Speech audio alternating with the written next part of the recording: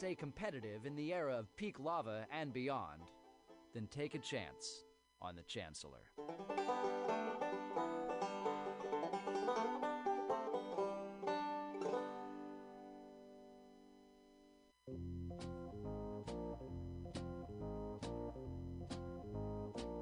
Are you looking for local handcrafted leather goods? Look no further than Skin on Skins, a local Mission leather working shop. All original pieces handcrafted for you. Jackets, belts, purses, jewelry, everything made out of leather. You need your bicycle seat fixed? You want it in cool leather? Under can do it. You have a motorcycle that you want to fit out with side bags and cool stuff? Talk to Under. Go to skinonskins.com. That's SKINONSKINS.com. You just went to Folsom Street Fair and you don't have enough leather? Go see Under. Everything is handcrafted and understated quality. Fine leather, handcrafted goods for all of your needs. He also does fixes. Maybe you love that jacket. He'll put the zipper back in. Talk to Under at skinonskins.com at 20th and Mission. Check him out at skinonskins.com.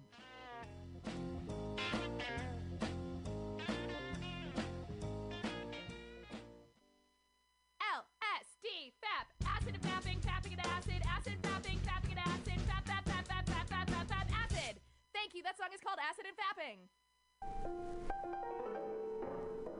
What is flat black plastic? What could it be? It's exactly what you think it is. Flat black plastic. Vinyl. Records. Round. Played. Mixed. All for you every Saturday from noon to 2 by Scotto Walker. Amazing artist, music DJ, vinyl enthusiast. That is flat black plastic.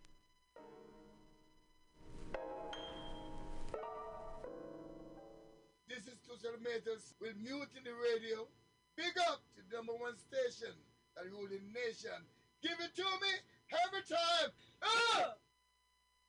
My name is Breakfast, and I'm running for Chancellor of the United States of America. For too long, we have gone without a Chancellor who is willing to take bold leaps of faith and logic to create new possibilities for our great, big, fat nation. As your Chancellor, I will balance the budget on the head of a pin, give entertaining speeches, have scandalous affairs, write strongly worded letters to unpopular foreign leaders, look good on camera, end all hunger, crime, abuse, war, disease, disasters, sadness, depression, oppression, repression, suppression, transgression, obsession, expression, impression, regression, and digression by signing pieces of paper that express my disapproval of such things, and invest in an American flag pin to be worn prominently on my stylish jackets. It's time to work together to take the country back from us and return it to ourselves. It's time to turn this country around and drive it into opposing traffic.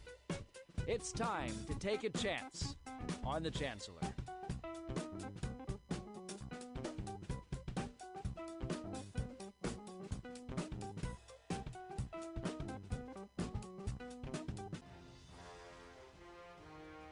Are you tired of swimming through a sea of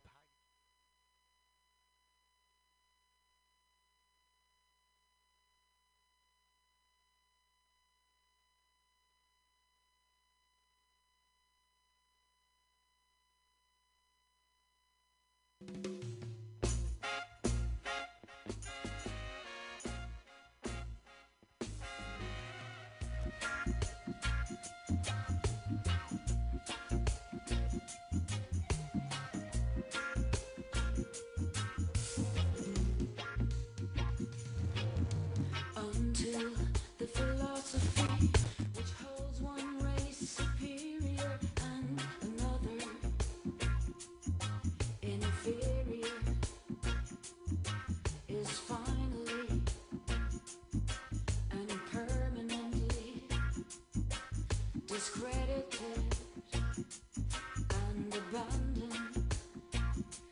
Everywhere is war, war. But until there's no longer first class and second class citizens of any nation, that until the color of a man's skin is of no more significance than the color of his eyes, I got to say why. That until the basic human rights are equally guaranteed to all without regard to race, and we say war. That until that day, the dream of lasting peace, world citizenship, and the rule of international morality will remain in but a fleeting illusion to be pursued but never attained. Well, everywhere is war, war, war in the east, war in the west, war up north, war down south. There'll be war, and the rumors of war, that until the ignoble and unhappy regime which hold our sisters in Africa, yeah, Africa, yeah, subhuman bondage has been toppled, utterly downstrung. Everywhere is war, war. That until that day, the African continent will not know peace.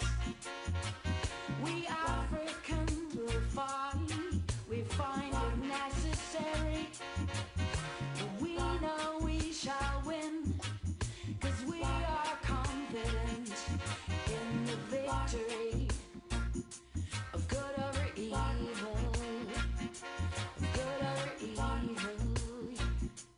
good over evil.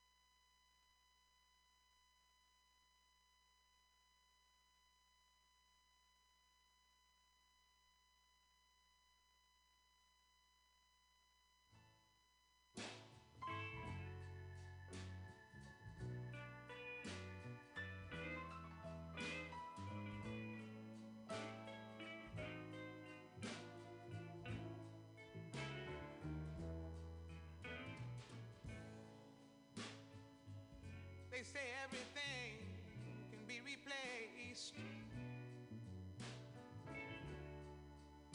They say every distance is not near.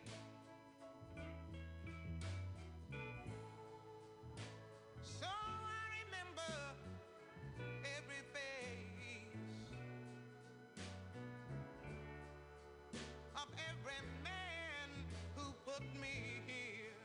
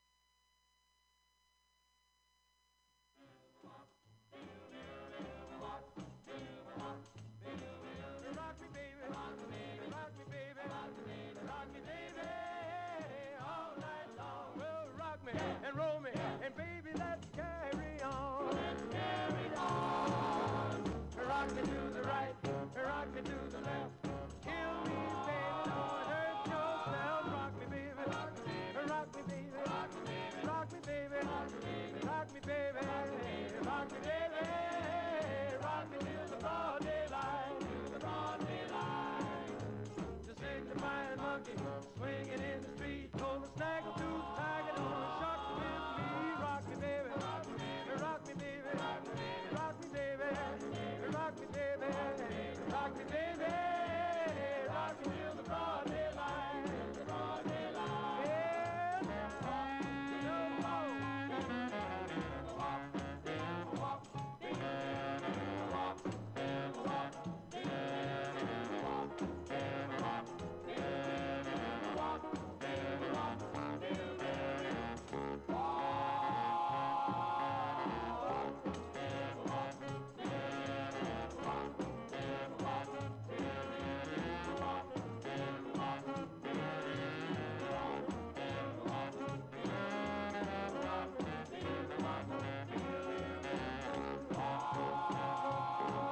tell me, baby, tell me, baby, tell me, baby, tell me, baby, how you want your rock and roll. Well, rock me and roll me, and baby, let's carry on.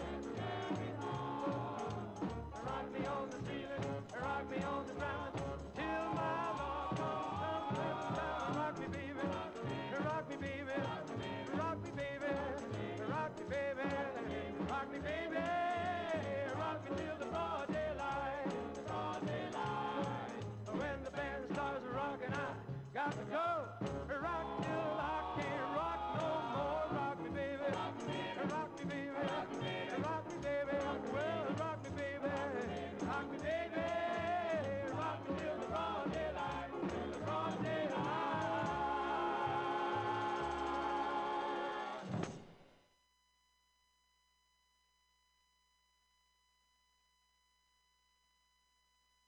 And with that, I want to welcome you to Labor and Love. This is the Labor and Love show. Saturday morning at 10 o'clock. We bring you labor news, labor opinion, labor commentary, labor history, you name it. By, for, and about, by, for, and about working people and their movements. Labor movements, that is. I am the B, member of 2 unions, not just one.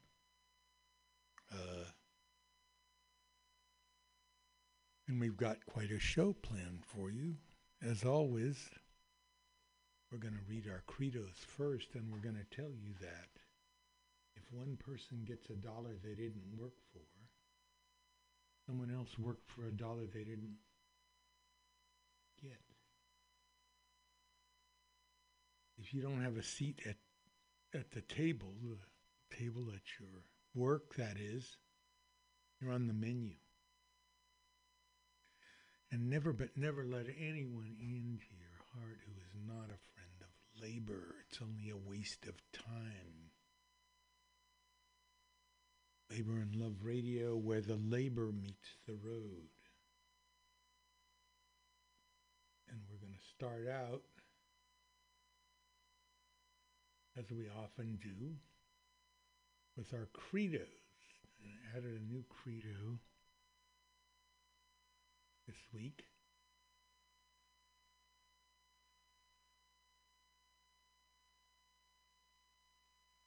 Credos are the things that we take for granted.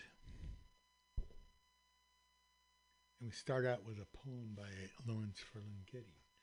Pity the nation whose people are sheep and whose shepherds mislead them.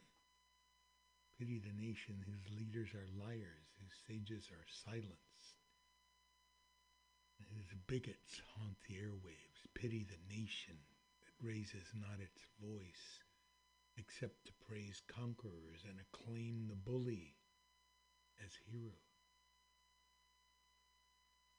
and aims to run the world by force and by torture. Pity the nation that knows no other language but its own, and no other culture but its own. Pity the nation whose breath is money and sleeps the sleep of the too well fed. Pity the nation, oh pity the people. Allow their rights to erode and their freedom to be washed away. My country, tears of thee, sweet land of liberty. Lawrence Ferlinghetti. This is Robert Reich reminding us that the richest 1% in this country own half the stock market. And the richest 10% own almost all of it. So when people brag about the stock market, they're not talking about the economy that 90% of Americans inhabit.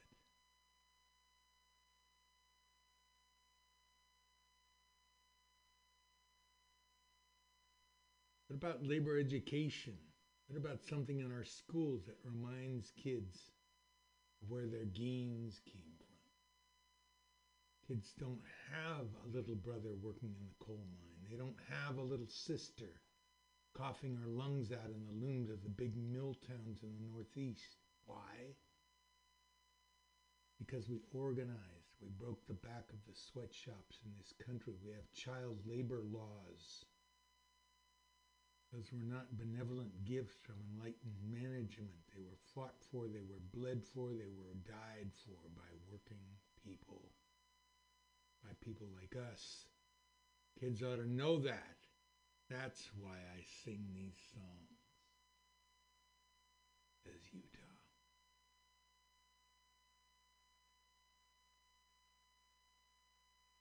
All right, let's see. What else have we got here?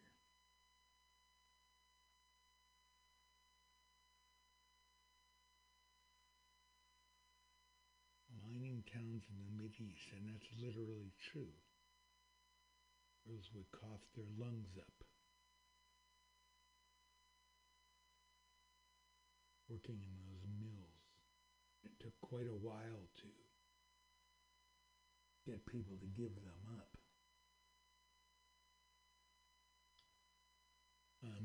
When the penalty for aborting after rape is more severe than the penalty for rape, that's when you know it's a war on women. Okay, so what? You got raped. You still have to have the kid. Too bad. Blaming immigrants. I don't even care if they're undocumented immigrants in this country. Without social security numbers, they aren't privy to the welfare people claim they get. They're just normal people trying to live a better life. This whole wall, drop the illegals BS, is just the 1% convincing us, the working class, to blame some of the working class for the fact that we're all poor. Instead of realizing the reason we're all poor is because income inequality and resource price inflation in combination with wage stagnation. The existence of another poor person is not why you're poor. It's because the people who control everything refuse to pay you living wages. Imagine that, huh? Got Ferlinghetti, you're just not that into politics, huh? Oh. Gee, that's something. Not that into politics. Well, your boss, I got news for you. Your boss is into politics. Your landlord is into politics. Your insurance company is into politics. And every day they use their political power to keep your pay low, raise your rent, and deny you coverage. It's time to get into politics. Come on, wake up. This is your walking down the street. People got their hands in your pocket. Got one more here, which is an unknown one, which I just added. And this is by the French author, George Sand, a woman who in 1820s and 30s or so was forced to use a man's name so she could get published. And she wrote this beautiful sentences. Humanity is outraged in me and with me. We must never dissimulate, nor try to forget this indignation, which is one of the most passionate forms of love. Che Guevara said that the best revolutionaries are motivated by great love. That's what George Sand says as well. Let's see here.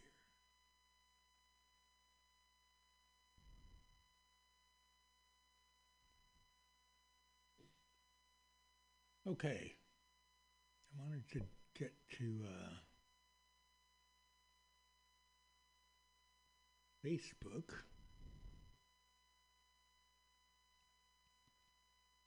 Facebook here and walk the labor beat with you.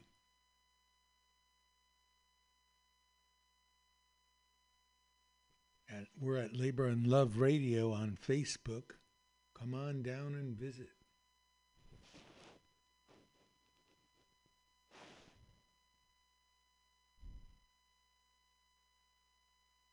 Number one.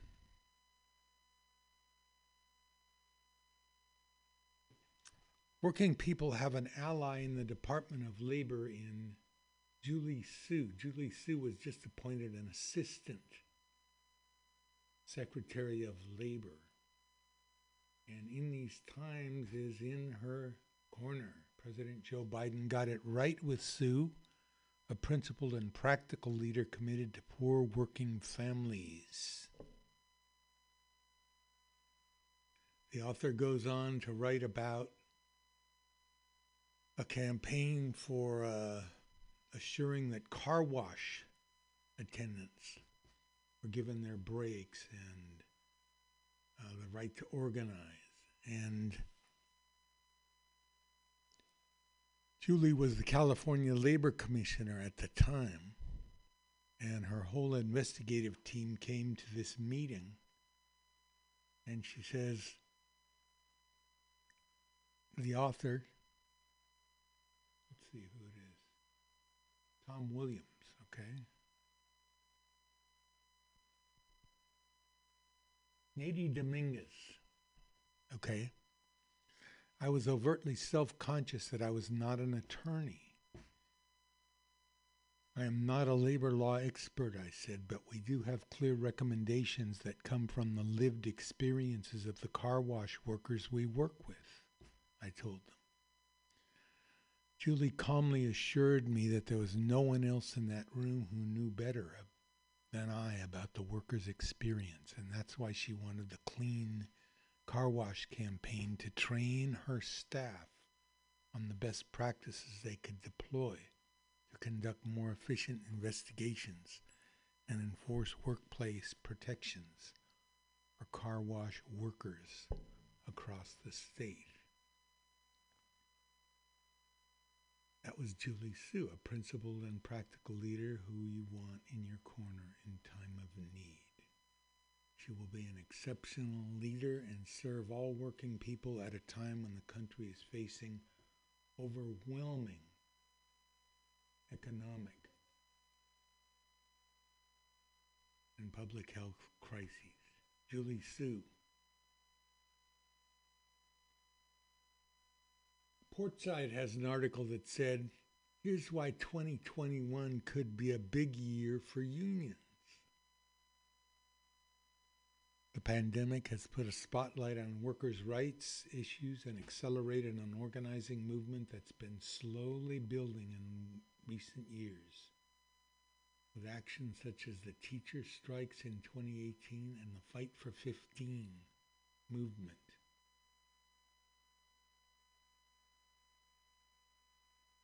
Alicia Wallace.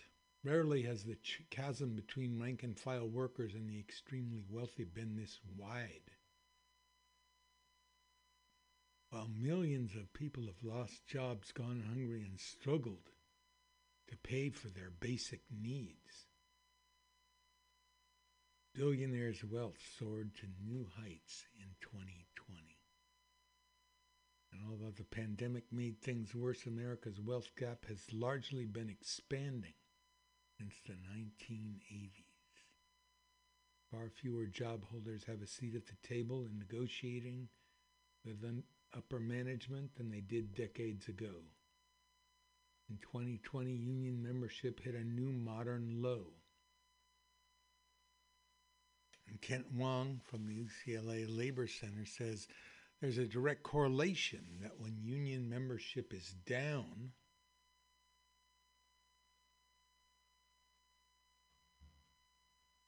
economic equality is up.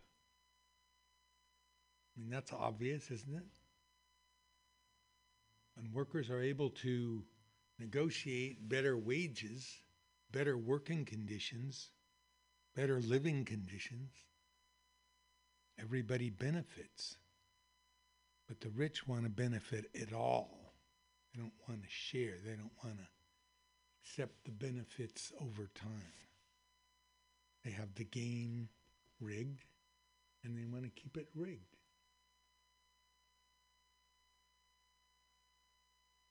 I do think that the current moment provides an opportunity for unions that has not existed in many, many years. And there is a growing national consensus that there needs to be dramatic changes to ensure that the economy does work for everybody and not just Wall Street. So Mr. Biden certainly has come out in favor of the Bessemer workers having a choice, which is a big deal. See what else we got on the labor beat. Ilhan Omar brilliantly explains why the PRO Act is so important. The PRO Act is a proposal that's passed the House now. See if we can get it through the Senate, which makes it a lot easier for unions to conduct elections and deal in the workplace with unfriendly company guys. When it really... Okay, Ilhan Omar from Minnesota.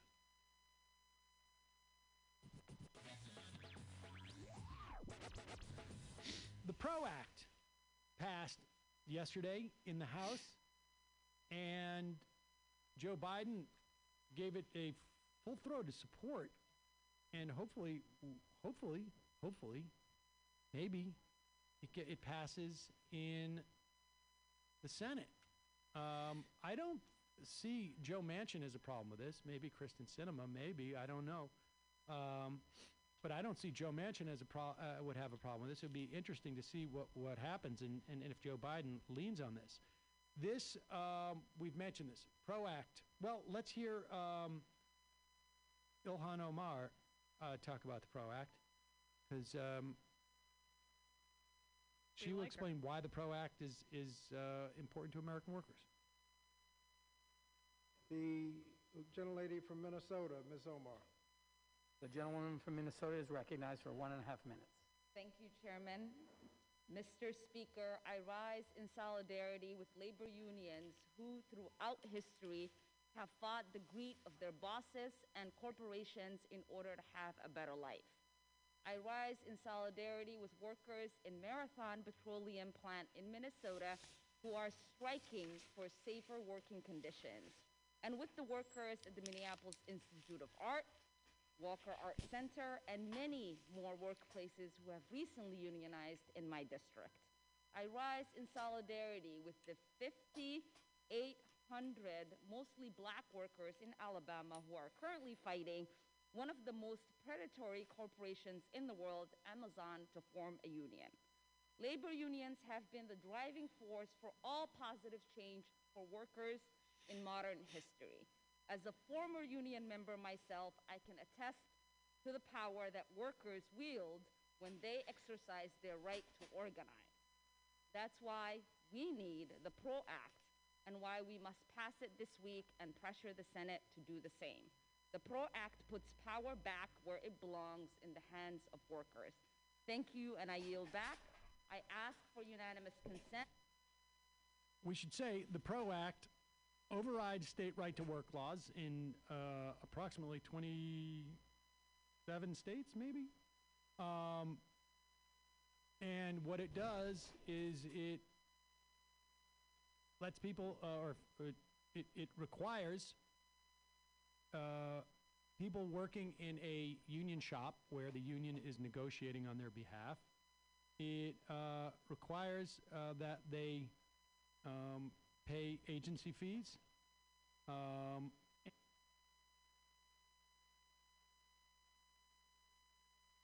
When you really philosophize about it.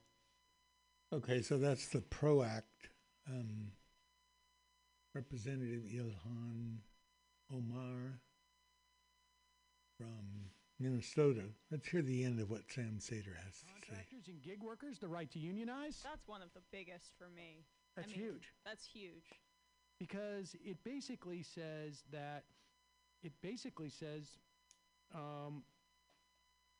you can't escape unions and collective action by your labor force by, miscategorizing them, or certainly now with that Prop 22, we're going to see a lot of that.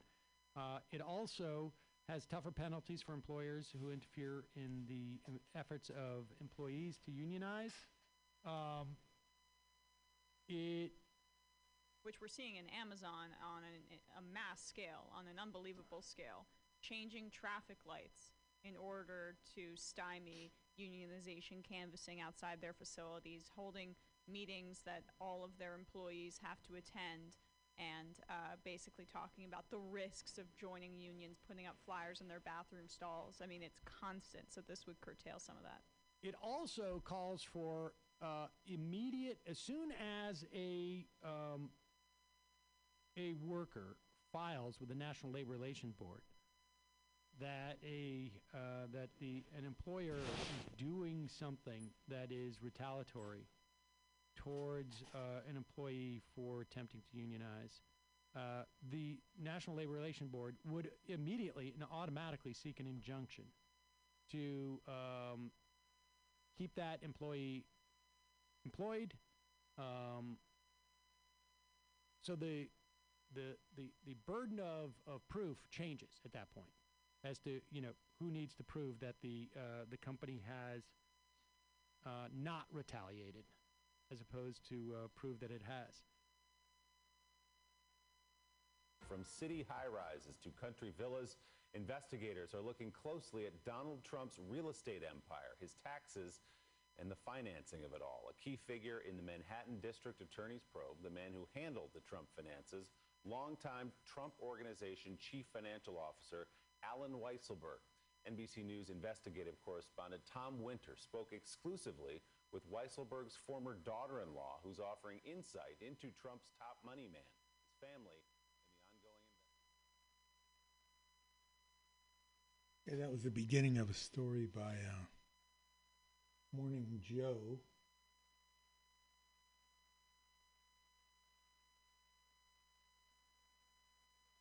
All right, let's see what else we got here. Too much food and 13 million kids are hungry. Capitalism, anyone? It's from Popular Resistance. Capitalist economies overproduce food. And this is always one of the criticisms, that capitalism always ends up producing too much, and then there's a depression. Okay, this is by Robert Raymond from Truth Out.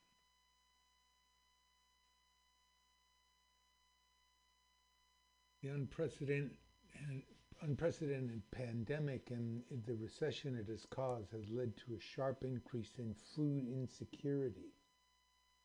The problem isn't that there isn't enough food to go around, but more and more people are unable to purchase it with the wages they're making. or not making. Last year, the United Nations World Food Program released a report predicting that the number of people facing extreme hunger could soar to 270 million by the end of 2020, effectively doubling.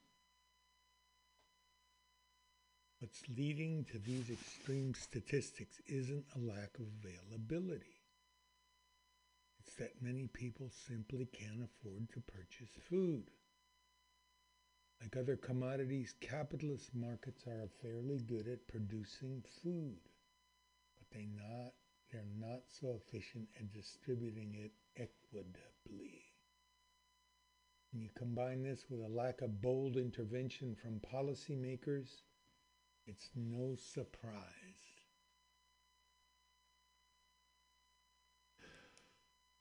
A book, A Foodie's Guide to Capitalism, Understanding the Political Economy of What We Eat, by a man named Eric Holt Jimenez. And he runs it down, why there's all this food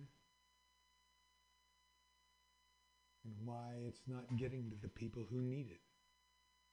We, of course, remember watching about how bad the Depression was when farmers would pour milk and corn and throw them on the ground because they couldn't get a good price for them.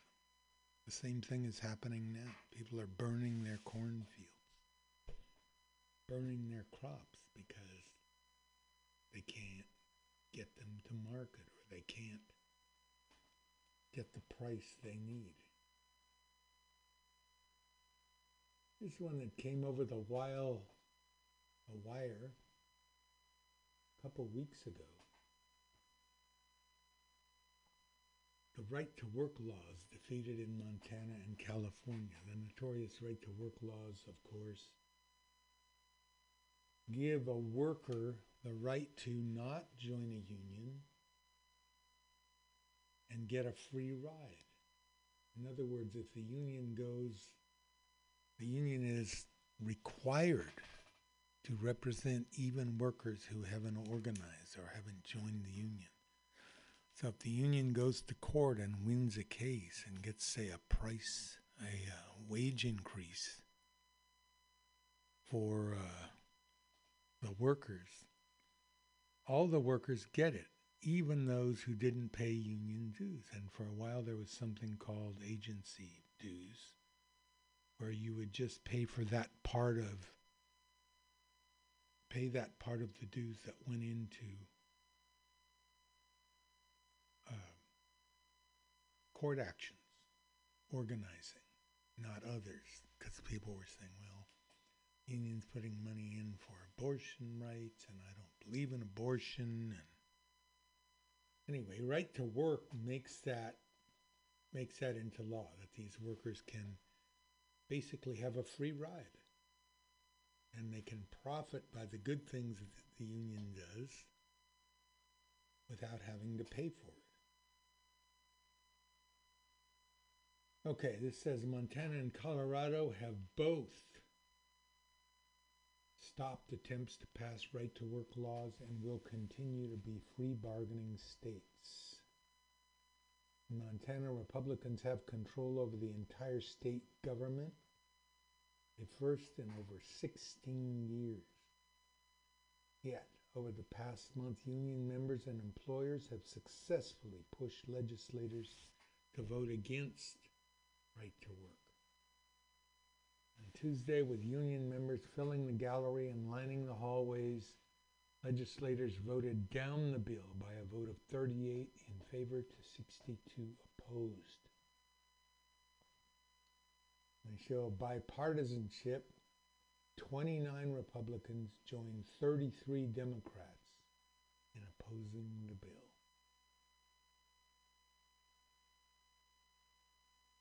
Democrat from Butte spoke about the role that unions played in his city, producing the copper that fueled the Industrial Revolution, electrified the nation, and supplied ammunition during both world wars. I know my past, he says. I know my town's past. I know the history of a man named Frank Little. Frank Little was an IWW organizer who was lynched.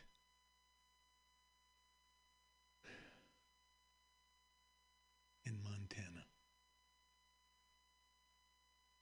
He was dragged out of a boarding house and beat nearly to death and dragged behind a car through the center of my district. This is an outrageous bill, and it's an outrage that it's made it this far. In Colorado, a similar right-to-work bill was rejected by an 8-5 party line vote. The House Business Affairs and Labor Committee voted down the bill. What we didn't hear today was any examples of people saying that they had bad impacts from a union. We did hear a lot of evidence of what benefit a union was for workers across the state. So, there are these victories, huh? Okay, that's the labor beat for today. I guess I would call them, if I had a news show, I'd call them the headlines. Huh?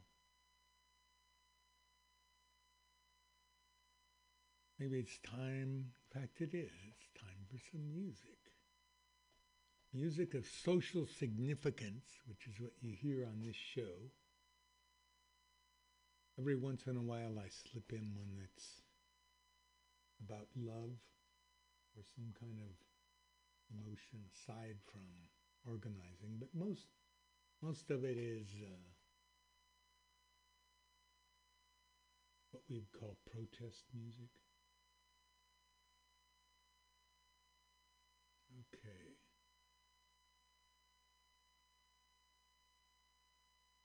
Entren los que quieren. Let those in who want to enter. Latinoamérica, calle 13. Soy lo que dejaron, soy toda la sobra de lo que se robaron. Un pueblo escondido en la cima. Mi piel es de cuero, por eso aguanta cualquier clima. Soy una fábrica de humo, mano de obra campesina para tu consumo. Frente de frío en el medio del verano, el amor en los tiempos del cólera, mi hermano. El sol que nace y el día que muere, con los mejores atardeceres. Soy el desarrollo en carne viva, un discurso político sin saliva.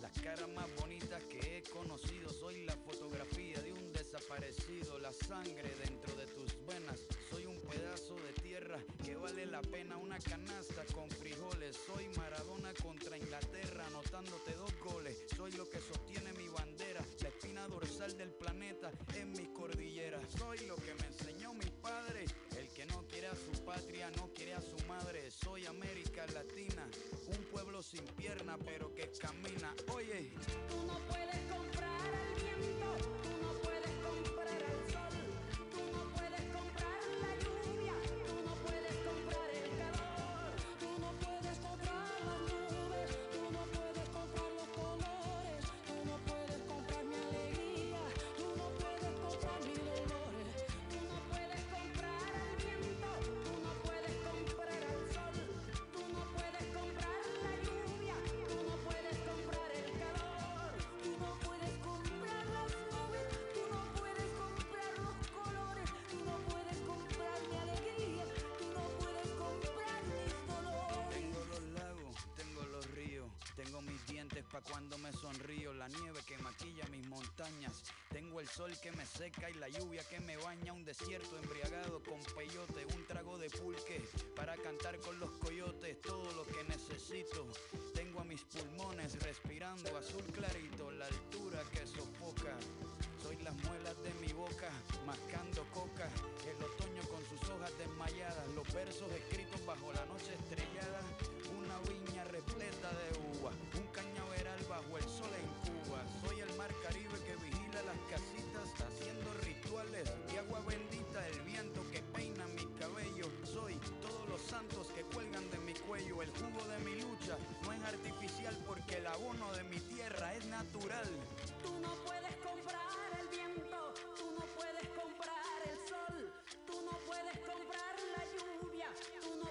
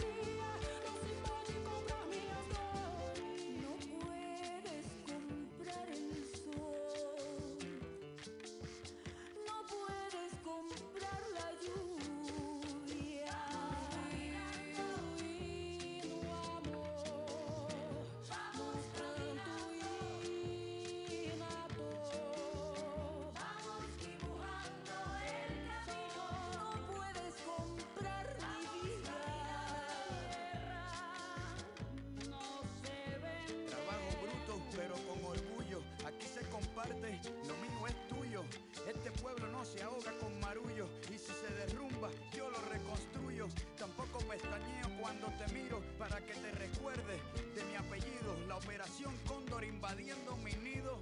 Perdono, pero nunca olvido. Oye, Vamos caminando, aquí se respira lucha. Vamos caminando, yo canto porque se escucha. Vamos sin silencio. Vamos caminando, aquí estamos de pie. ¡Que viva la América!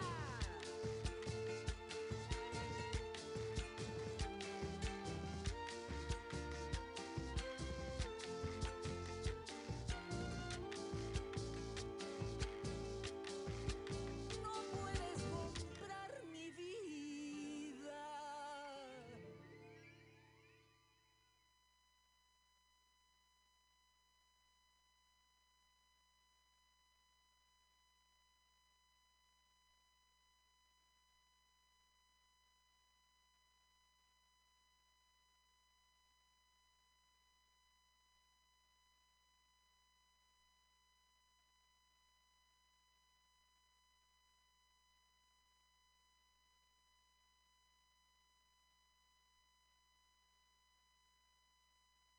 Bear with me here for a minute.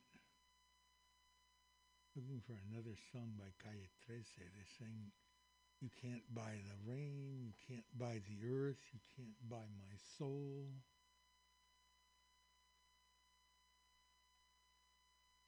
Remember a great movie with Mexican movie, I believe, about Hasta la Lluvia. It was about a campaign in Bolivia where a water company came down and bought the water rights, and outlawed people from collecting rainwater. And the campaign that people mounted against that and eventually won. Can you imagine that? I guess all things, we used to think that. America. Where's Allen Ginsberg? I've given you all, and now I'm nothing. America, $2.27, January 17th, 1956. America, I can't stand my own mind. America, when will we end the human war? Go fuck yourself with your atom bomb. I don't feel good. Don't bother me. I won't write my poem till I'm in my right mind. When will you be angelic? When will you take off your clothes? When will you look at yourself through the grave? When will you be worthy of your million Christs? America, why are your libraries full of tears? America, when will you send your eggs to India? I'm sick of your insane demands. When will you reinvent the heart? When will you manufacture lambs? When will your cowboys read Spangler? When will your dams release the flood of eastern tears? When will your technicians get drunk and abolish money? When will you institute religions of perception in your legislatures? When can I go into the supermarket and buy what I need with my good looks? America, after all, it is you and I who are perfect, not the next world. Your machinery is too much for me. I don't want to work for a living. You made me want to be a saint. There must be some other way to settle this argument. I don't want to die young. I want to die old and unhappy. I don't mind dying so long as it's not sordid. Now, Burroughs is in Tangiers. I don't think he'll come back and is sinister. Are you being sinister, or is this some form of playing a practical joke? I'm trying to come to the point. I refuse to give up my obsession. America, stop pushing. I know what I'm doing. America, the plum blossoms are falling. America, I haven't read the newspapers for months. Every day somebody goes on trial for murder. America, I feel sentimental about the Wobblies.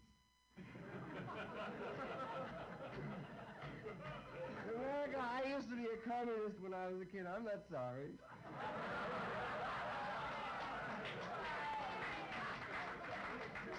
I smoke marijuana every chance I get. Only $2.27. I don't want to work. Maybe it's for looking for the job. I can't study anymore. I'll never teach for a living. I sit in my house for days on end without going out. When I go to Chinatown, I get drunk and never get laid. My mind is made up. There's going to be trouble. You should have seen me reading Marx. The American flag is absolutely meaningless to me, still just as it was in the 30s. I won't say the Lord's Prayer.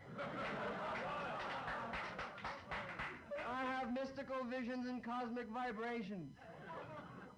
America, I still haven't told you what you did to Uncle Max after he came over from Russia. I'm addressing you. Are you going to let your emotional life be run by Time magazine?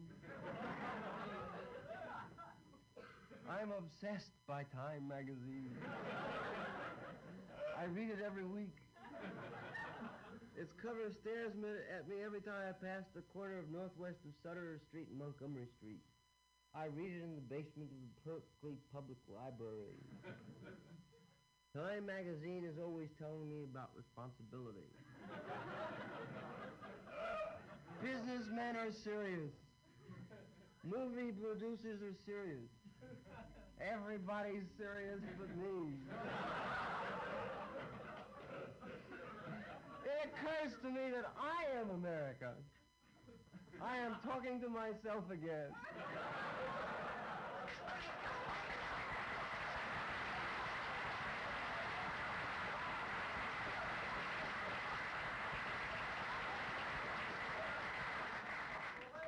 Asia is rising against me.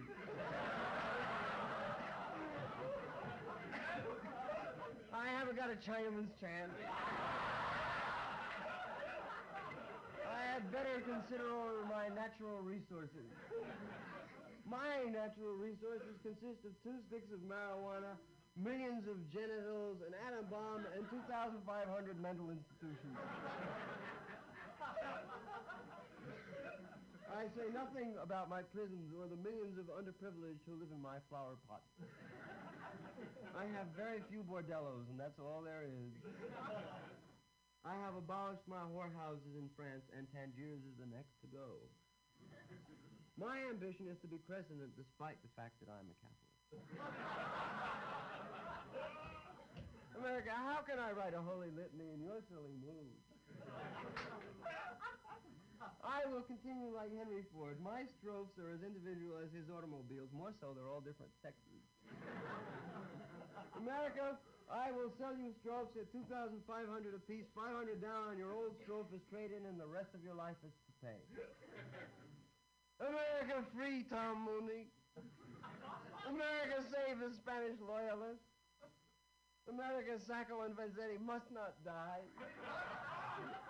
I am the Scottsboro Boys. America, when I was 7, my mother took me to a communist cell meeting. They sold us bupkis, a handful per ticket. A ticket cost a nickel, and the speeches were free. Everybody was angelic and sentimental about the workers. It was all so sincere, you have no idea what a good thing the party was in 1835.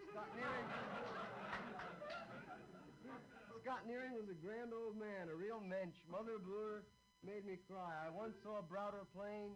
Everybody must have been a spy. America, you don't really want to go to war. America, it's them bad Russians. Them Russians, and them Chinamen. And them Russians. The Russians are power mad. But Russia wants to eat us alive. She wants to take our cars from out our garages.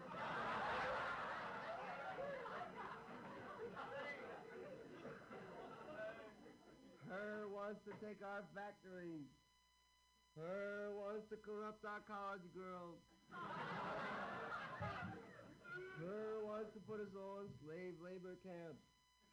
Her wants to emaciate us like skeletons. Her wants Malenko or Buchanan or somebody to be our boss.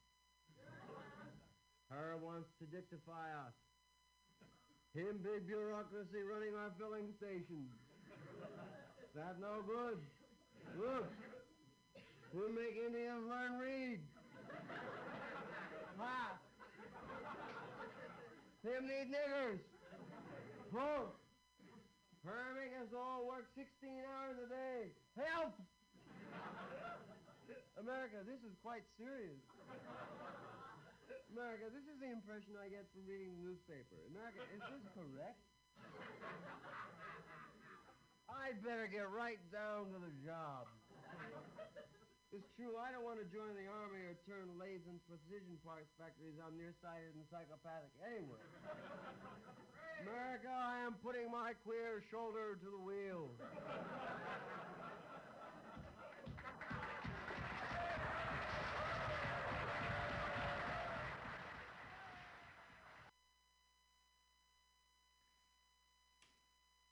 Okay, that was Allen Ginsberg's America. It's Calle 13's America. America.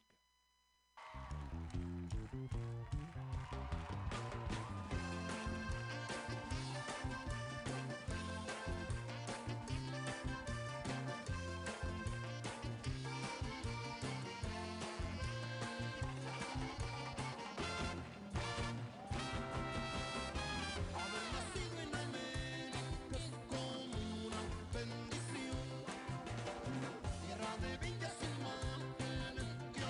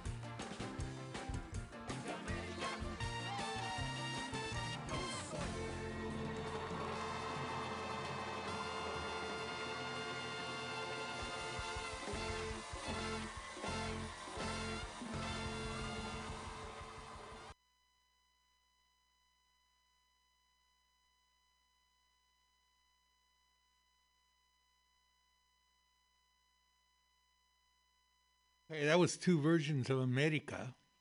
We had Allen Ginsberg with his classic America, and we had Calle 13 and Tigres del Norte with their America. And I hope you noticed that both of them said, I am America. Common thing. Right now, let's go to Radio Labor. Radio Labor is our worldwide labor report. Bring it to you every week. And let's see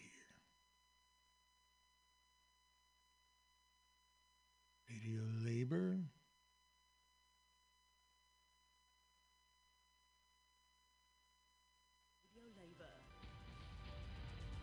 This is a Radio Labor World Report recorded on Friday, March 19th, 2021.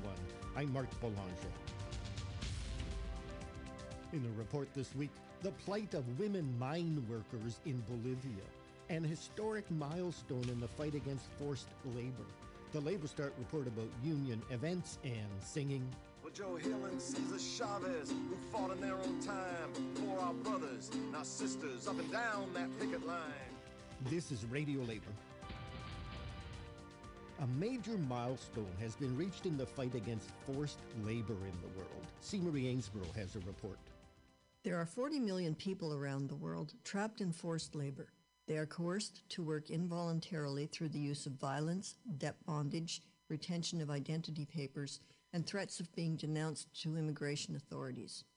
The International Labour Organization has been fighting forced labor by encouraging countries to adopt an international law called ILO Forced Labor Convention 29.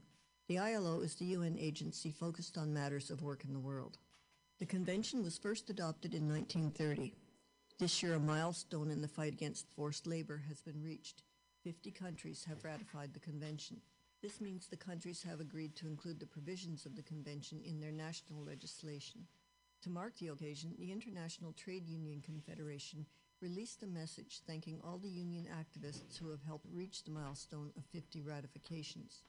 The ITUC is the organization which represents national union centers such as the Ghana Trades Union Congress and the AFL-CIO in the United States. The General Secretary of the ITUC is Sharon Burrell. Today we mark 50 ratifications, 50 nations actually ratifying the ILO Protocol for Forced Labour. This is a real achievement, and while we need to get many more nations to ratify and change the practice around decent work for all workers, we thank you for your efforts. Your lobbying has made the difference. With more than 40 million people in forced labour, the ugly end of the employment spectrum, where workers are treated as indeed modern slaves, where women are forced into child marriage, where child labour prevents young children from their opportunities through schooling and indeed to have a childhood. This scourge must be eliminated, and the ratifications of the ILO protocol is the first step. But this year, it's the elimination of child labour, and we need to focus very much on identifying where child labour exists in your countries, in your supply chains, and force governments and employers to act. We look forward to working with you. More ratifications, the elimination of forced labour, the end of the sponsorship system, and a childhood for children. End the scourge of modern slavery. This is C. Marie Ainsborough reporting for Radio Labor. A Canadian union is helping to improve the horrendous working conditions of poor women working in Bolivian mines. As they try to earn a little to help their families, the women suffer serious discrimination, violence, and sexual harassment. They are being helped by the Steelworkers Humanity Fund. The fund, established 25 years ago, has supported international development projects, provided emergency humanitarian aid for disasters around the world, and other activities. I talked to Laura Ramirez about the project in Bolivia. Ms. Ramirez is the Humanity Fund's project coordinator for Latin America. I asked her about the Steelworkers Project for women miners in Bolivia. The project in Bolivia is a brand new partnership that the Humanity Fund has developed to address the needs of very particular group of women workers with two organizations. For our audience to understand what these projects are about, I'll give you a little bit of background, first of the organizations and then the context. So we're going to be working with a group called Women's Coordination Association, which brings together about 21 women's organizations. And this is to strengthen their impact in terms of building capacity for women and maximizing their political involvement and promoting changes to their situation. As you know, there's a lot of poverty in Bolivia, and women are the hardest impact, but particularly in the mining sector, which is where the project will be. So a little bit of the context is that Bolivia is traditionally a mining country, and back in 1985, the government went ahead and privatized the mining sector, and this left a lot of people without a job.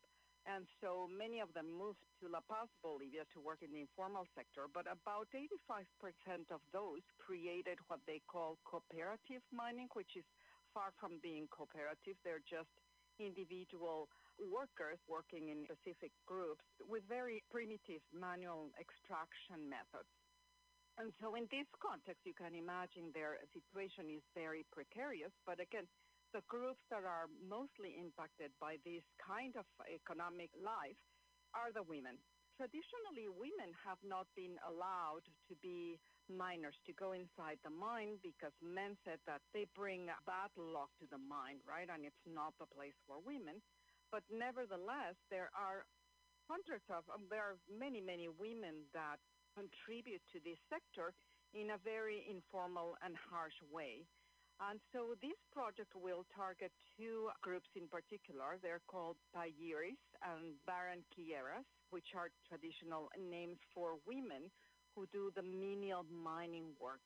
Their job is extremely insecure and underpaid. They do, little things like break a rock with a little hammer, right, or extract the remaining mineral after it's been taken out of the mine.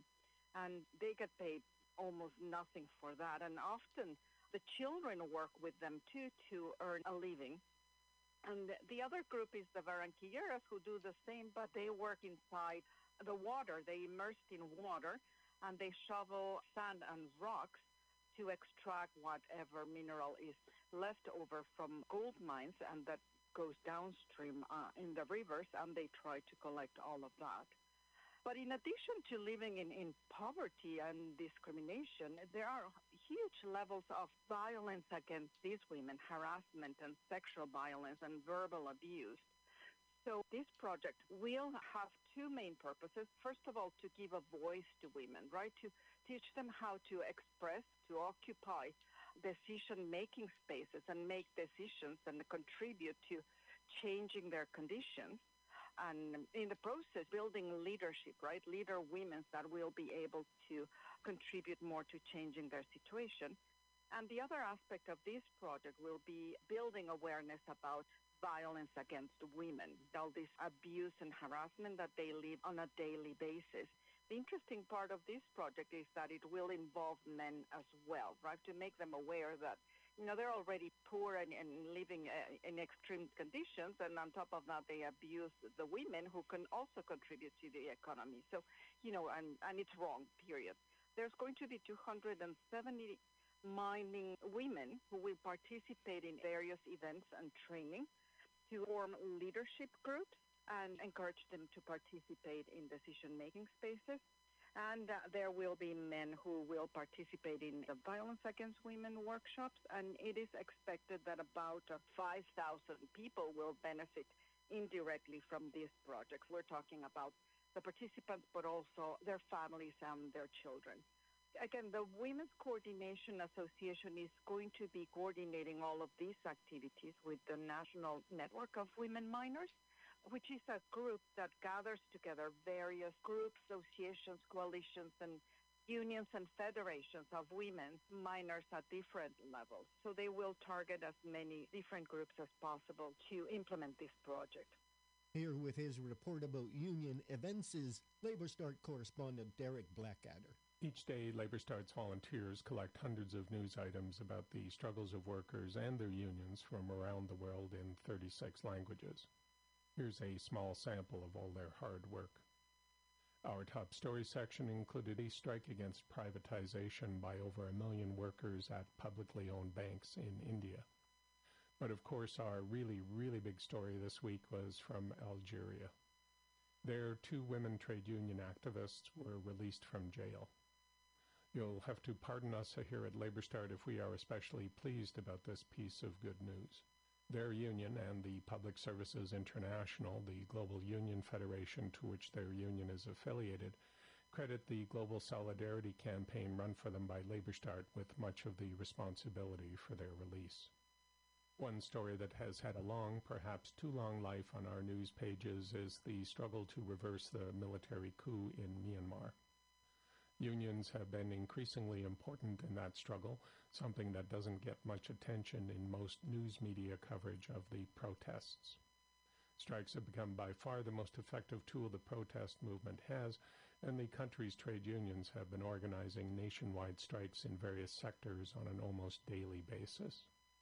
The union's workplace networks are also being used to distribute material and information that can't be widely distributed in any other way, given the military stranglehold on the media and the roving army patrols in the streets.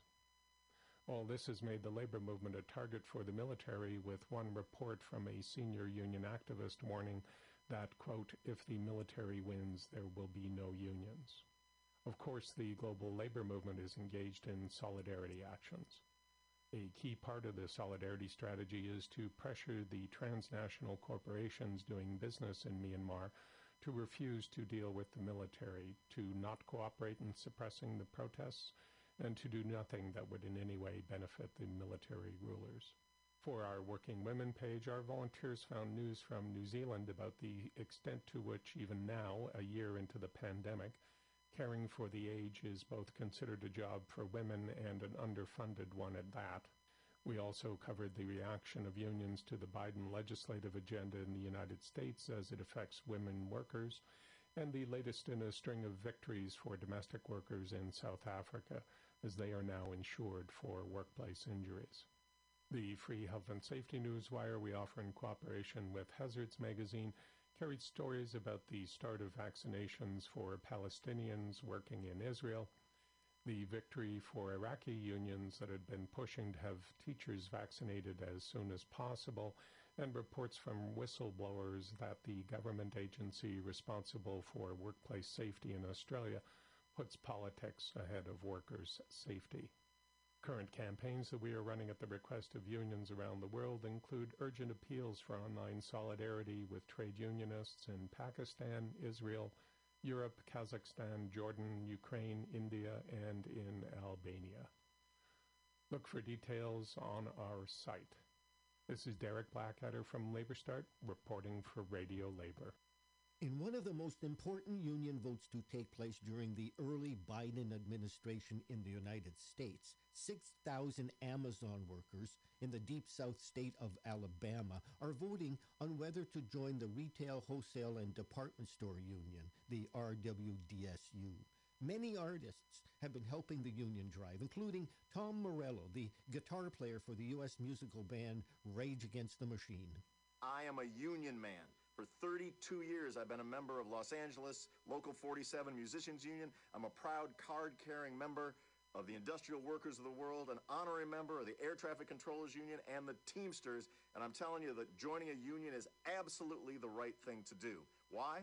Because when we join a union, we are united and we are strong. Why do the bosses not want us to join a union? Because when we join a union, we are united and we are strong to make better lives for ourselves, better lives for our families. My mom was a public high school teacher in Illinois for more than 30 years. And we were never rich, but we always had enough food on the table, enough clothes on our backs, because she was a union high school teacher. I'm union family, union all the way, solidarity to all of you there. Vote yes on the union. It's a little song. For Joe Hill and Cesar Chavez, who fought in their own time, for our brothers and our sisters up and down that picket line, for the unnamed and unnumbered, who struggle brave and long for the union men and women standing up and standing strong. Let's go.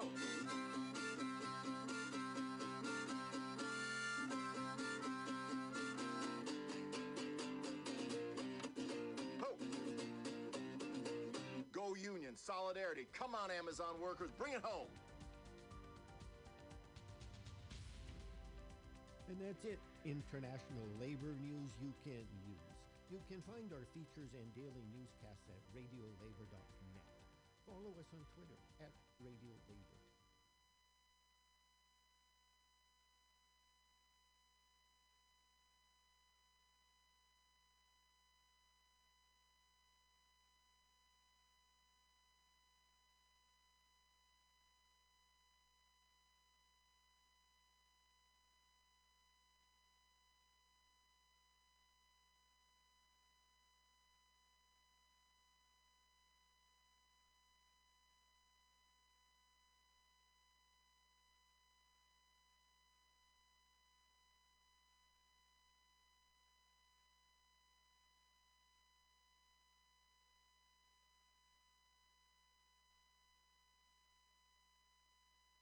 We continue our tribute to the great men and leaders of 1916. We'd like to remember the working class hero of Ireland. We'd like to remember a man called James Connolly. The man was all shot through that came today into the barrack square. And the soldier I am not proud to say we killed him there. They brought him from the prison hospital. And to see him in that chair, I swear his smile would far more quickly call a man to prayer. Maybe I don't understand this thing that makes these rebels die. Yet all men love freedom and the spring clear in the sky. I wouldn't do this deed again. But all that I hold by as I gaze down my rifle at his breast. But then a soldier I.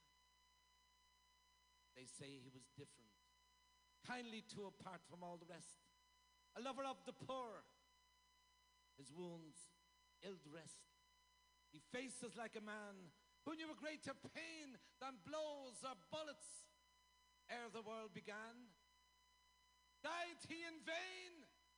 Ready, present, and him just smiling. Christ, I felt my rifle shake. His wounds all open, and around his chair a pool of blood. I swear his lips said, fire. Before my rifle shot that cursed lead. And I was picked to kill a man like that. James.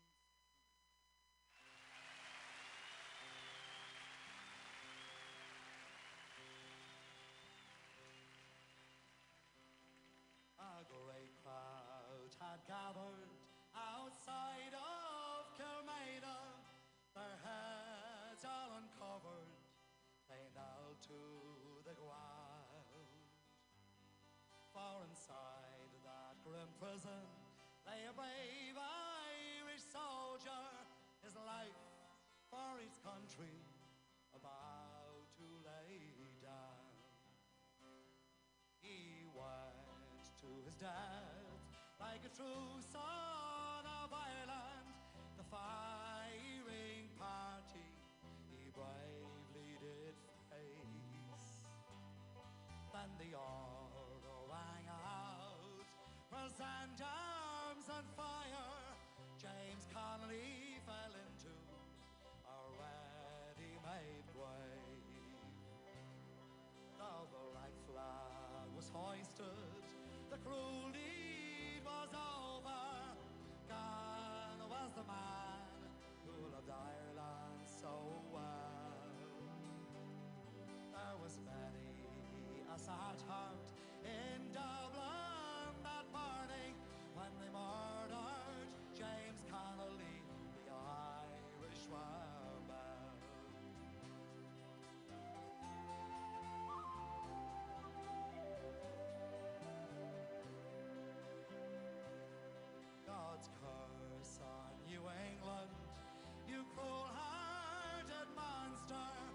deeds, they would shame all the devils in hell. There are no flowers blooming, but the shamrock is growing on the grave of James Connolly, the Irish rebel. The folk courts at Dublin, the English bombarded the spirit of freedom. They tried hard to quell, but above all the din rose the cry of surrender. Twas the voice of James Connolly, the Irish rebel.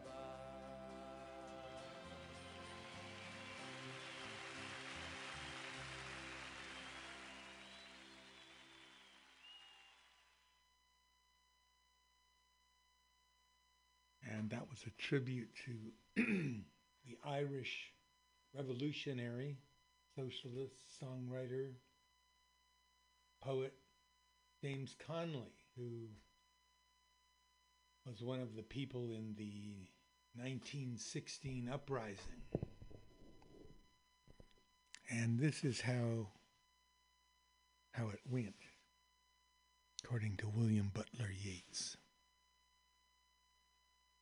I have met them at close of day, coming with vivid faces, from counter or desk among gray 18th century houses. I have passed with a nod of the head and polite meaningless words, or have lingered a while and said polite meaningless words, being certain that they and I but lived where motley is worn. All changed utterly. A terrible beauty is born. That woman's days were spent in ignorant goodwill, her nights in argument until her voice grew shrill. What voice more sweet than hers? Than when young and beautiful she rode to harriers. That man had kept a school and rode on our winged horse. This other, as helper and friend, was coming into the force. He might have won fame in the end, so sensitive his nature seemed, so wild and mature his thought. This other man I had dreamed a drunken, vainglorious lout. He had done most bitter harm to some who are near to my heart. Yet I number him in my song. He too resigned his part in the casual comedy. He too has been changed in his turn, transformed utterly. A terrible beauty is born. Too long a sacrifice can make it stone of the heart. Oh, when may it suffice? That is heaven's part. Our part to murmur name upon name as a mother names her child when sleep at last has come on limbs that had run wild.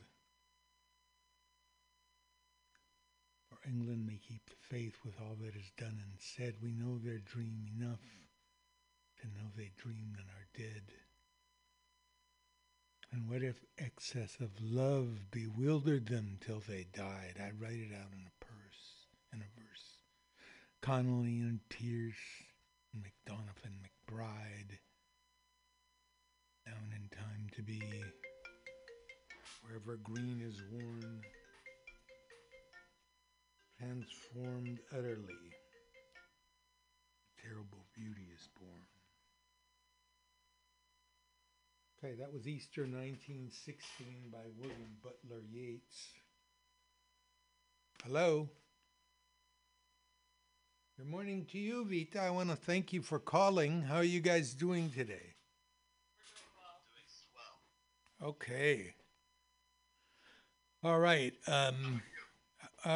Well, we just finished a poem about the Easter uprising in Ireland in 1916.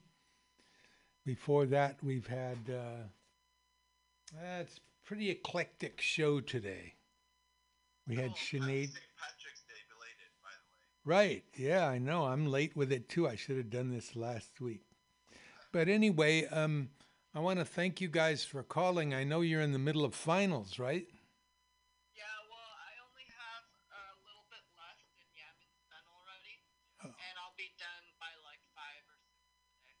Oh, okay. Congratulations to you both. Thank you. It was a tough quarter. Well, how does the next quarter look? Well, depending on how I do this quarter, I may or may not be in a class next quarter. I But see. other than that, it's looking good. I see. How about you, Yemen?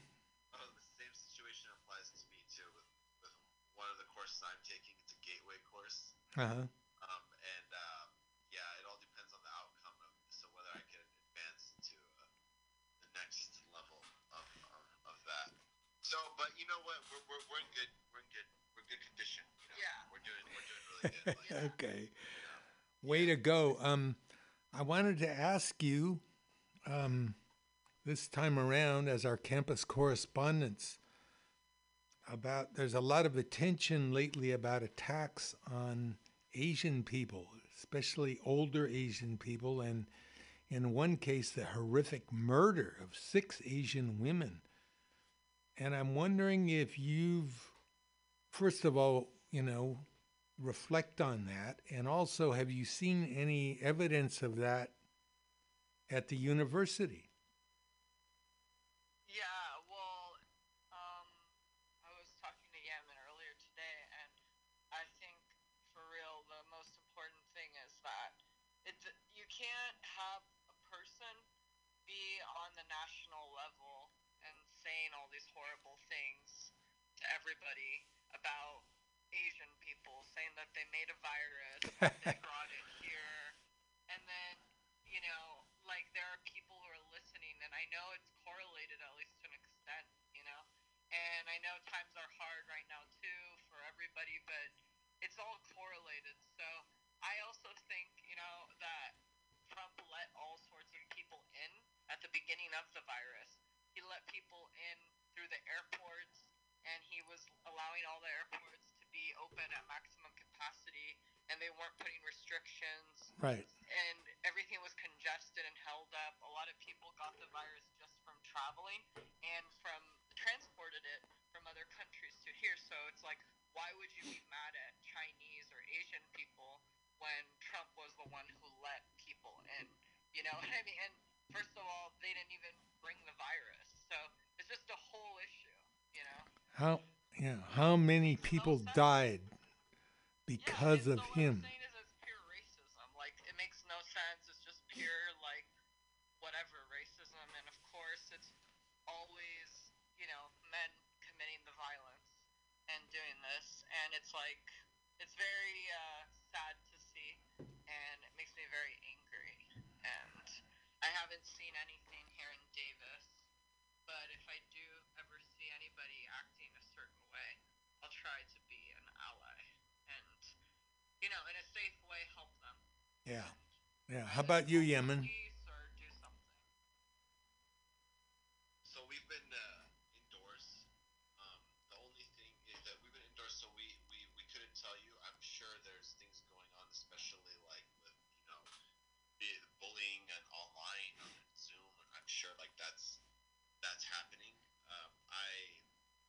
I'm astounded. I mean, when Trump went out there and started calling it the China virus, this is exactly what he was doing, and we've created a good proportion of our nation that's really like very low IQ and very very just reptilian, and maybe it's how we chose the way we chose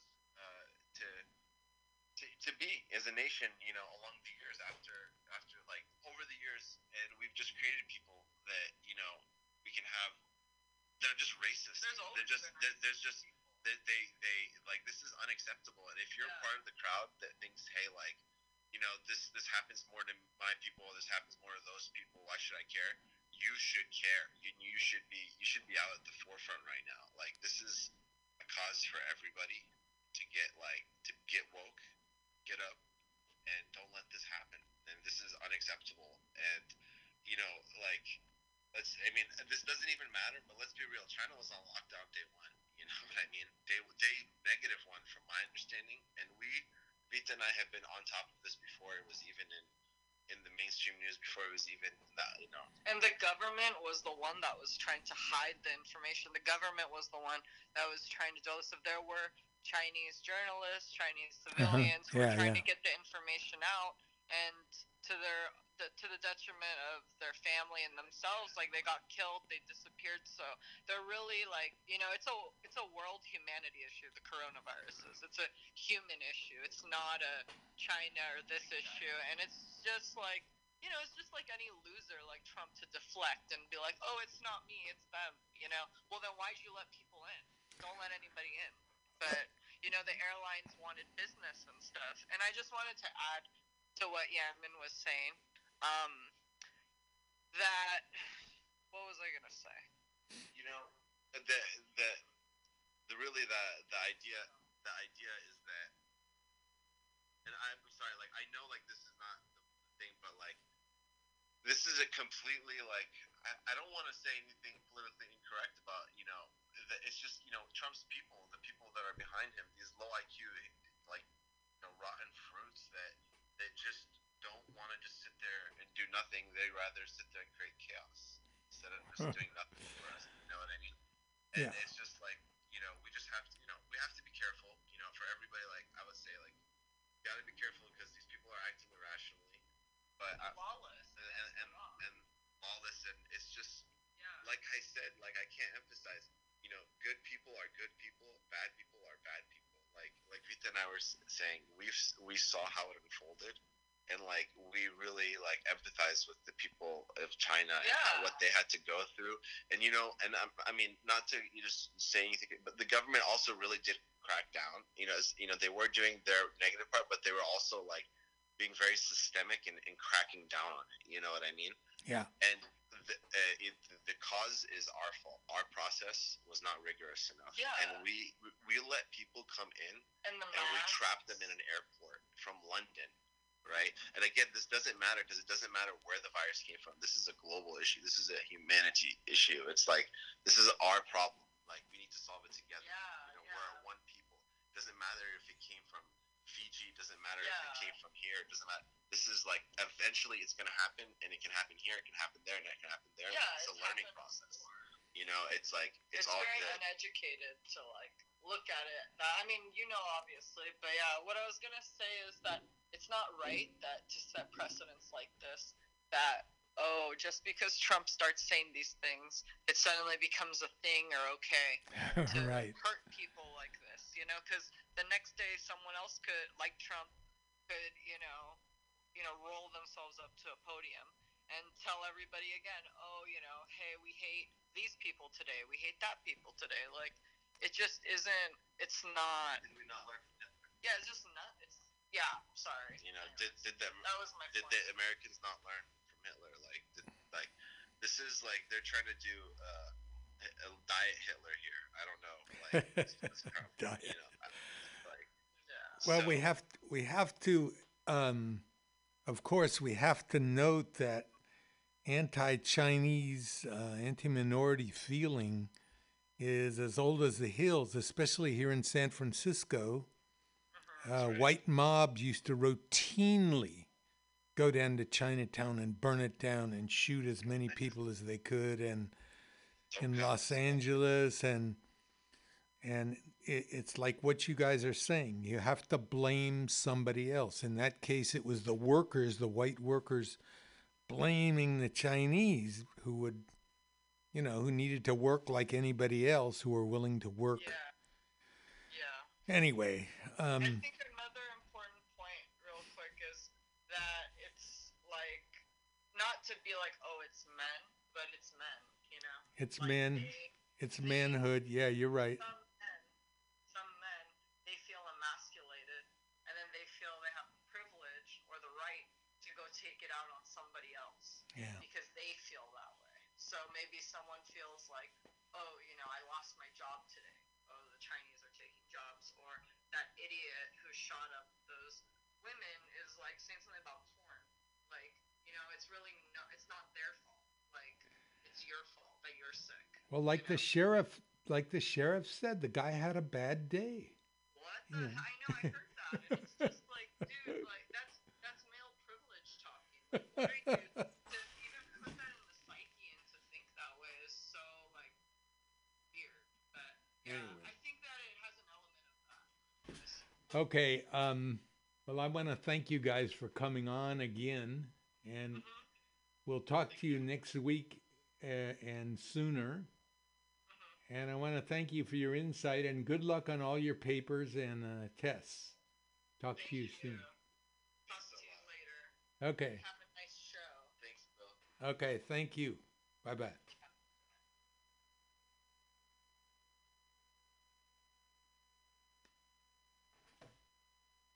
Okay, that was Yemen and Vita, our correspondents from Davis, the college scene, right? And though they haven't seen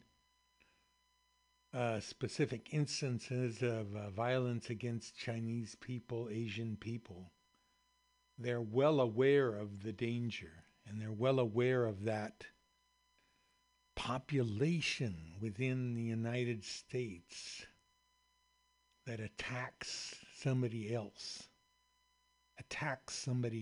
blame it on them. Okay, I think we've got time for labor history in 2. Even if we don't, I'm going to play it. March 17th, the Hogs Hollow. Bill Haywood talks general strike. Haywood was one of the leaders of the IWW. On this day in labor history, the year was 1911. That was the day Big Bill Haywood of the Industrial Workers of the World gave his speech on the general strike. He presented it in New York City at a fundraiser for the Bucafori Defense Fund. Vincent Bucafori was a shop representative for his union. He faced repeated harassment and discharge by his foreman for executing his union duties.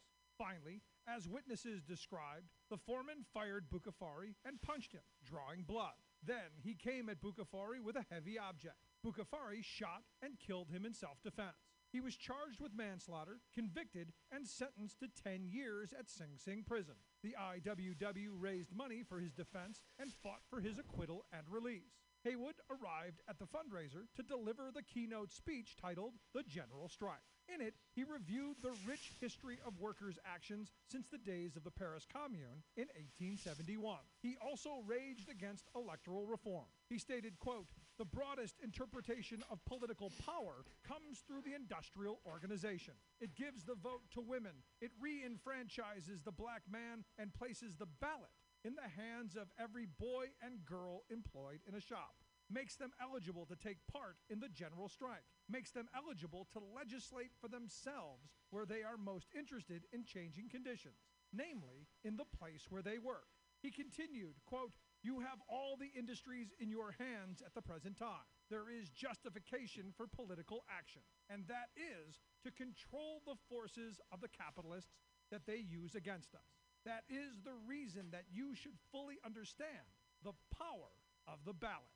Labor History in 2 brought to you by the Illinois Labor History Society and The Rick Smith Show. For more information, go to laborhistoryin2.com, like us on Facebook, and follow us at Labor History in 2. I'm Rick Smith, and this is Labor History in 2.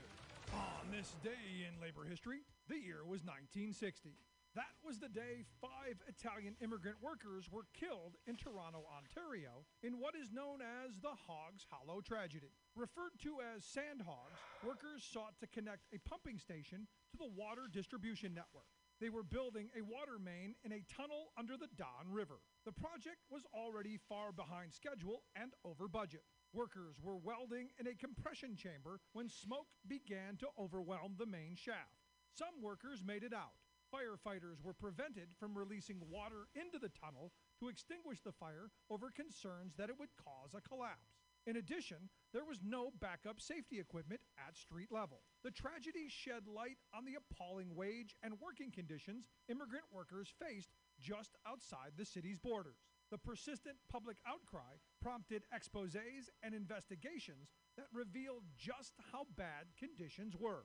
It was truly a tale of two cities. Within the city, union requirements guaranteed breaks and enforcement of safety regulations. But just outside, it was a different story. According to Jamie Bradburn, who wrote for the Toronto Historicist in 2010, workers on suburban projects faced conditions that included lack of proper sanitation, poor safety inspections, illegal withholding of vacation pay, unpaid overtime, checks that often bounced, and groundless threats of deportation. The coroner's inquest determined that callous management, incompetent foremen, inexperienced workers, a disorganized rescue, and inefficiency at the Department of Labor caused the disaster. Though no criminal charges were ultimately laid, the sacrifice of the 5 men at Hogs Hollow brought about improvements in the conditions that had led to their demise.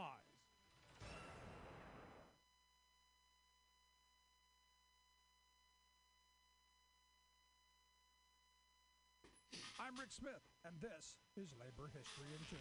On this day in labor history, the year was 1918. That was the day workers at Wagner Electric in St. Louis ended their 12-day walkout in exchange for promised negotiations regarding union recognition, higher wages, and fewer work hours.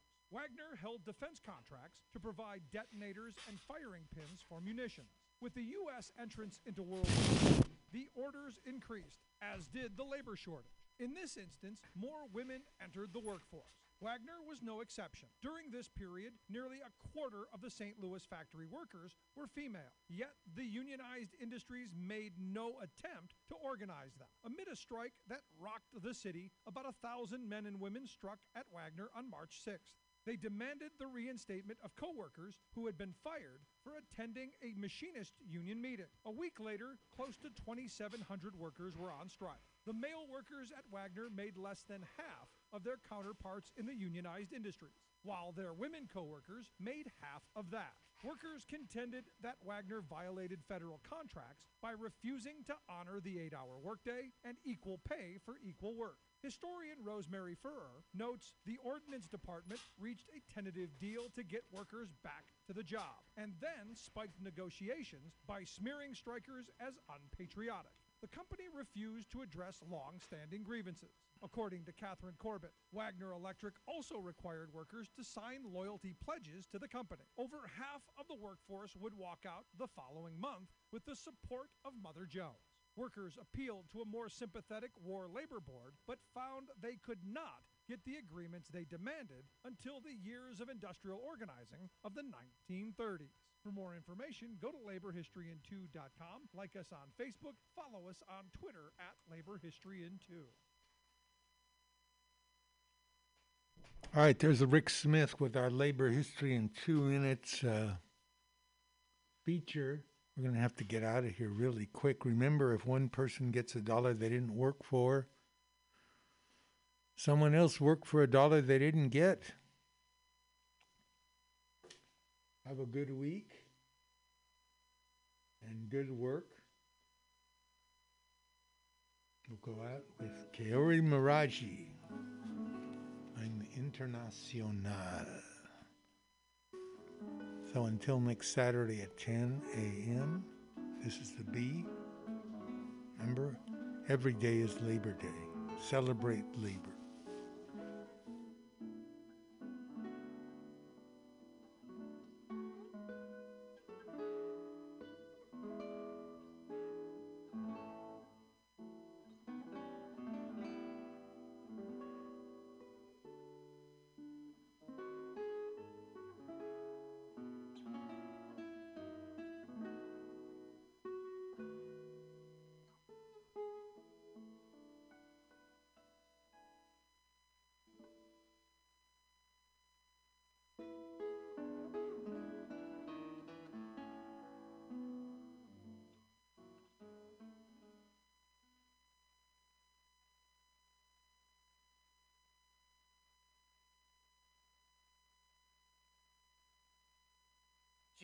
As we set sail for the seas of MutinyRadio.fm. From there, you can captain your own pirate ship as you sail through over 44 different shows for all of your listening pleasures. They've got live comedy to small business advice, LGBTQ friendly to sports, vinyl to gutter punk. MutinyRadio.fm has the best programming the internet ocean has to offer you. I bet my peg leg on it, or I ain't scurvy shit-faced McRat.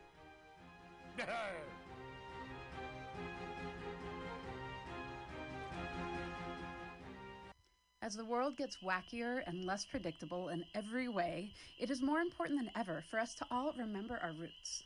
We wouldn't be here today if our ancestors hadn't had the capacity and the skills to take care of themselves and their communities using the resources in the natural world around them and their own two hands.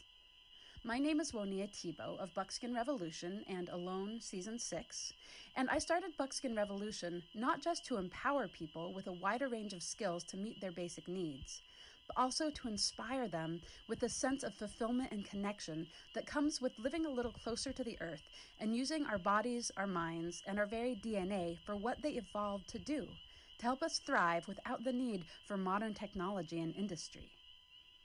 If that sounds appealing to you, I hope you'll join me for the Fall 2020 Buckskin Revolution Online Skills Gathering, an 8-week learning experience designed to work within any schedule.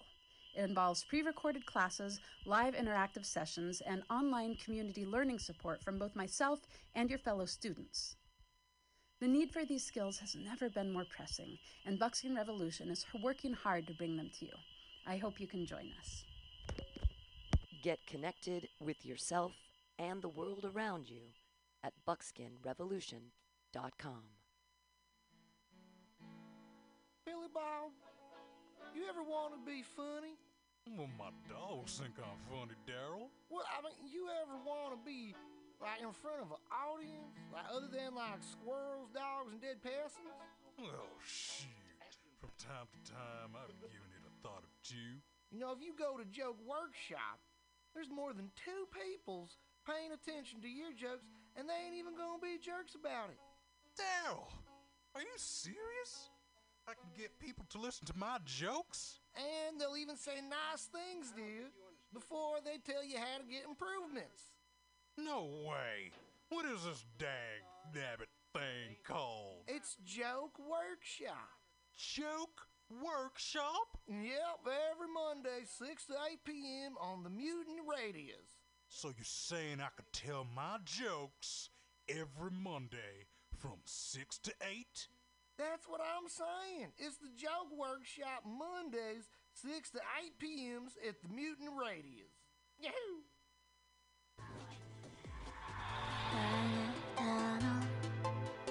Let's watch a full-length movie on YouTube with Michael Spiegelman. I'm Michael Spiegelman. And I am Carl Not Spiegelman. Join us every Sunday, 2 to 4 p.m. Pacific Standard Time on MutinyRadio.fm for Let's watch a full-length movie on YouTube. We watch the best movies that, aren't they good? Well, they're chosen by Here's you. his theme song again. Bye. Okay, bye. Watch a full-length movie on YouTube with Michael Spiegelman.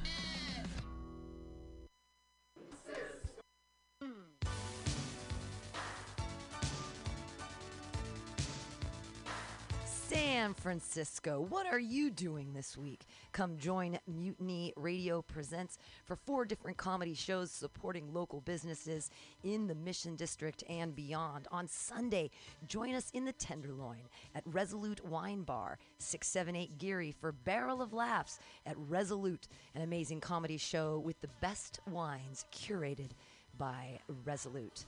On Wednesdays, join us at Asiento at 21st and Bryant for dinner and a show at Asiento. Delicious tapas, incredible drinks, hilarious comedy Wednesday nights at 7:30. On Fridays at 7 o'clock, join us outside MutinyRadio.fm here at 21st and Florida, 7 o'clock for outdoor comedy, socially distanced in the street. And Saturdays, join us at Atlas Cafe SF at 20th and Alabama for Titans of Comedy. every Saturday at 2 o'clock. Hey, keep supporting local businesses and comedy here in San Francisco with your friends at Mutiny Radio.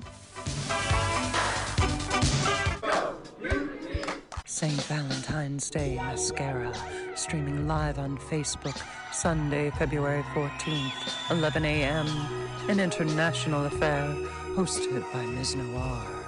Do you crave a caramel cupcake? Are you longing for some lecherous lines? Is it seduction from a sultry sonnet that you're seeking? Or would you rather be ravished by rhythm and drive? Care to venture a little voyeuristic versification with this lyrical libertine? Or could this wanton wordsmith leave you with an appetite for an allegorical adultery? Why not slake your literary lustings in a personal one-on-one? St. Valentine's Day Mascara.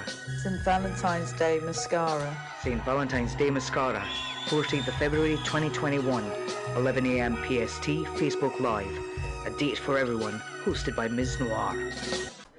The Ministry of Lava manages our national lava resources to ensure that we will always have a steady supply of lava to operate the nation's active volcanoes, which in turn power our cities and methamphetamine labs. As a matter of national security, we need to reduce our dependence on foreign lava, which means an expansion of domestic lava drilling. As your chancellor, I will build lava wells all over the country, as well as secure access to more lava fields by invading Hawaii. Imagine orange gold spurting out from school playgrounds on the Great Plains and illuminating the Nebraska sky like fireworks on the 4th of July. Magma oozing over the rolling hills of Kentucky. Volcanic ash settling gently over homes in New England like fresh gray snow. If you want global lava markets to continue to be dominated by terriblest regimes like Iceland, Chile, and the Philippines, vote for my opponent, who sits in their back pocket as comfortably as Pahoehoe on the slopes of Kilauea. If you want the United States to stay competitive in the era of peak lava and beyond, then take a chance on the Chancellor.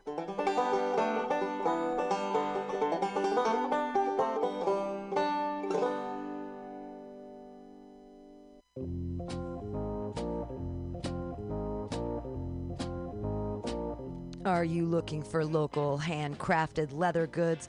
Look no further than Skin on Skins, a local Mission leather working shop. All original pieces handcrafted for you. Jackets, belts, purses, jewelry, everything made out of leather. You need your bicycle seat fixed? You want it in cool leather? Under can do it. You have a motorcycle that you want to fit out with side bags and cool stuff? Talk to Under. Go to skinonskins.com. That's SKINONSKINS.com. You just went to Folsom Street Fair and you don't have enough leather? Go see Under. Everything is handcrafted and understated quality. Fine leather, handcrafted goods for all of your needs. He also does fixes. Maybe you love that jacket. He'll put the zipper back in. Talk to Under at skinonskins.com at 20th and Mission. Check him out at skinonskins.com.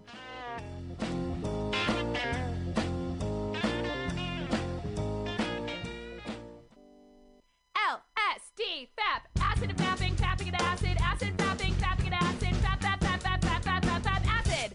Thank you. That song is called Acid and Fapping.